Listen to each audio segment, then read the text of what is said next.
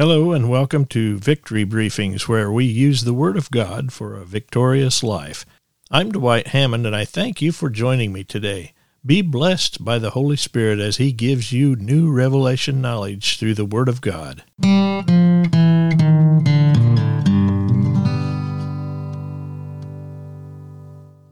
Let's look at Ephesians chapter 5, verses 15 through 21, the New King James Version. See then that you walk circumspectly, not as fools, but as wise, redeeming the time, because the days are evil. Therefore do not be unwise, but understand what the will of the Lord is. And do not be drunk with wine, which is dissipation, but be filled with the Spirit, speaking to one another in psalms and hymns and spiritual songs, singing and making melody in your heart to the Lord, giving thanks always for all things to God the Father in the name of the Lord Jesus Christ, submitting to one another in the fear of God. You see, mankind is designed with a built-in mechanism for desire.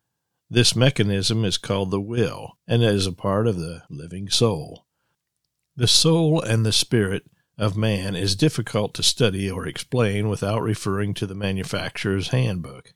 Only the Bible defines the spiritual part of man. The mystery unfolds more easily if you're born of the Spirit. Otherwise, the desire for God is confused and directed towards selfish desires, which are the foundation of sin. The Holy Spirit can be resisted in Acts 7:51. The Holy Spirit can be quenched. In 1 Thessalonians 5:19, we can throw water on the fire by disobedience and so forth, or he can be grieved. According to Ephesians 4:30, he is often grieved by unwholesome words, Ephesians 4:29. Believers need to be sensitive and submissive and obedient to the leading or urging of God's Spirit in their daily lives. Let's look at Ephesians 5:18. It says, "And do not get drunk with wine, for that is dissipation, but be filled with the Spirit." Now the connecting word "and" this verse starts with, it clearly links with the preceding verses. That's why we started out with verse 15. Our daily conduct in Ephesians 5:15, the redemption of opportunities that God presents, Ephesians 5:16, and the will of God, Ephesians 5:17, connects to this verse. The obvious implication is that being continually filled with the Spirit is intimately related to the will of God, also to making the most of time in our daily conduct during our life on earth. The verse starts out, "And do not get drunk with wine." Well, we know from Ephesians 5:21 that drunkenness is a work of the flesh, and to be under the influence of alcohol hinders the influence of the leading of the Holy Spirit. Then the second part of the verse says to be filled with the Spirit. This is a command, not a suggestion. The heathen finds his happiness in filling himself with wine and with worldly pleasures. The Christian finds his happiness in being filled with the Spirit. If you're not filled with the Spirit, you'll be filled with something else. Being filled with the Holy Spirit is in the present tense in this verse, making it a continual command for the believer. In the book of Acts, the same people who were filled with the Holy Spirit on the day of Pentecost were filled again. You can compare Acts 2, verse 4 with verse 4:31. Most people don't get drunk on just one drink. Likewise, being filled with the Holy Spirit is not just a one-time, once-done experience. There's initial filling of the Holy Spirit and many subsequent fillings. Just as drunkenness can change people's personalities and make them act totally different, being filled with the Spirit gives us the characteristics of Jesus. Some of the effects of being filled with the Spirit are listed in the following verses, chapter 5, verse 19 through 21. They include instructions from the Scriptures, worshiping with spiritual songs, and giving thanks unto the Lord, and submission to one another. It's easy to say that we are filled with the Spirit because of some emotional feeling that we have, but Paul related the filling of the Spirit to life's relationships. If you're truly filled with the Holy Spirit, godly actions will prove it. 3 areas are mentioned: the husband-wife relationship in Ephesians 5:22 and 23, the child-parent relationship in chapter 6, verses 1 through 4, and the master-slave relationship in Ephesians 6, verses 5 through 9. Each relationship calls for a submission to one another as being service rendered unto the Lord. Now let's go on to Ephesians 5:19 through 21. Speaking to one another in psalms and hymns and spiritual songs, singing and making melody in your heart to the Lord, giving thanks always for all things to God the Father in the name of our Lord Jesus Christ, submitting to one another in the fear of the Lord. Verses 19 through 21 is the worshipful fruit of being continually filled with the Spirit. The word speaking to one another translates better from the Greek, speaking to yourselves. Psalms are spiritual lyrics in song, and hymns are humanly inspired lyrics in song, and spiritual songs are impromptu, rhythmic lyrics given by the Holy Spirit in one's language or in tongues. 1 Corinthians 14:15 reminds us that we pray in the Spirit, and we also can pray with our understanding. We can sing in the Spirit and also sing with our understanding. The unity of the church and harmony of the home both depend on the Spirit. Chapter 4, verse 3 and chapter 5, verse 18. It is power from within, not pressure from without, that holds the church and the home together.